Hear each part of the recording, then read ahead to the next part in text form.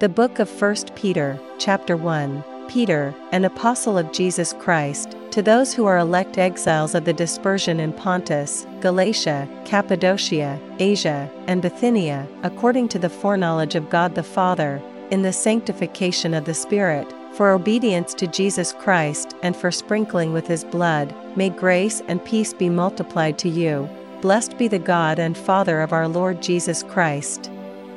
According to his great mercy, he has caused us to be born again to a living hope through the resurrection of Jesus Christ from the dead, to an inheritance that is imperishable, undefiled, and unfading, kept in heaven for you, who by God's power are being guarded through faith for a salvation ready to be revealed in the last time.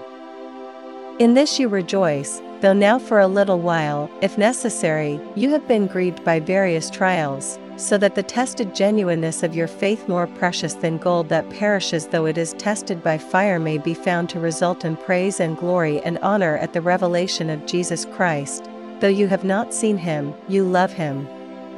Though you do not now see him, you believe in him and rejoice with joy that is inexpressible and filled with glory, obtaining the outcome of your faith, the salvation of your souls. Concerning this salvation, the prophets who prophesied about the grace that was to be yours searched and inquired carefully, inquiring what person or time the Spirit of Christ in them was indicating when he predicted the sufferings of Christ and the subsequent glories.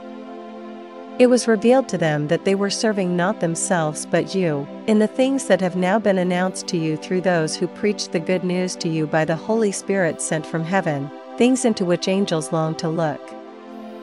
Therefore, preparing your minds for action, and being sober-minded, set your hope fully on the grace that will be brought to you at the revelation of Jesus Christ. As obedient children, do not be conformed to the passions of your former ignorance, but as he who called you is holy, you also be holy in all your conduct, since it is written, "You shall be holy, for I am holy."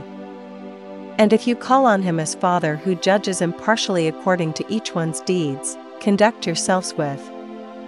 fear throughout the time of your exile, knowing that you were ransomed from the futile ways inherited from your forefathers, not with perishable things such as silver or gold, but with the precious blood of Christ,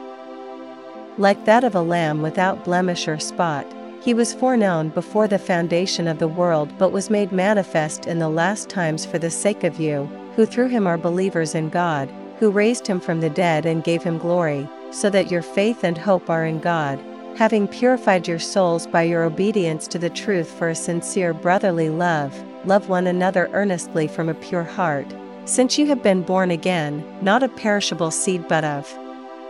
imperishable, through the living and abiding word of God. For all flesh is like grass, and all its glory like the flower of grass. The grass withers, and the flower falls, but the word of the Lord remains forever. And this word is the good news that was preached to you.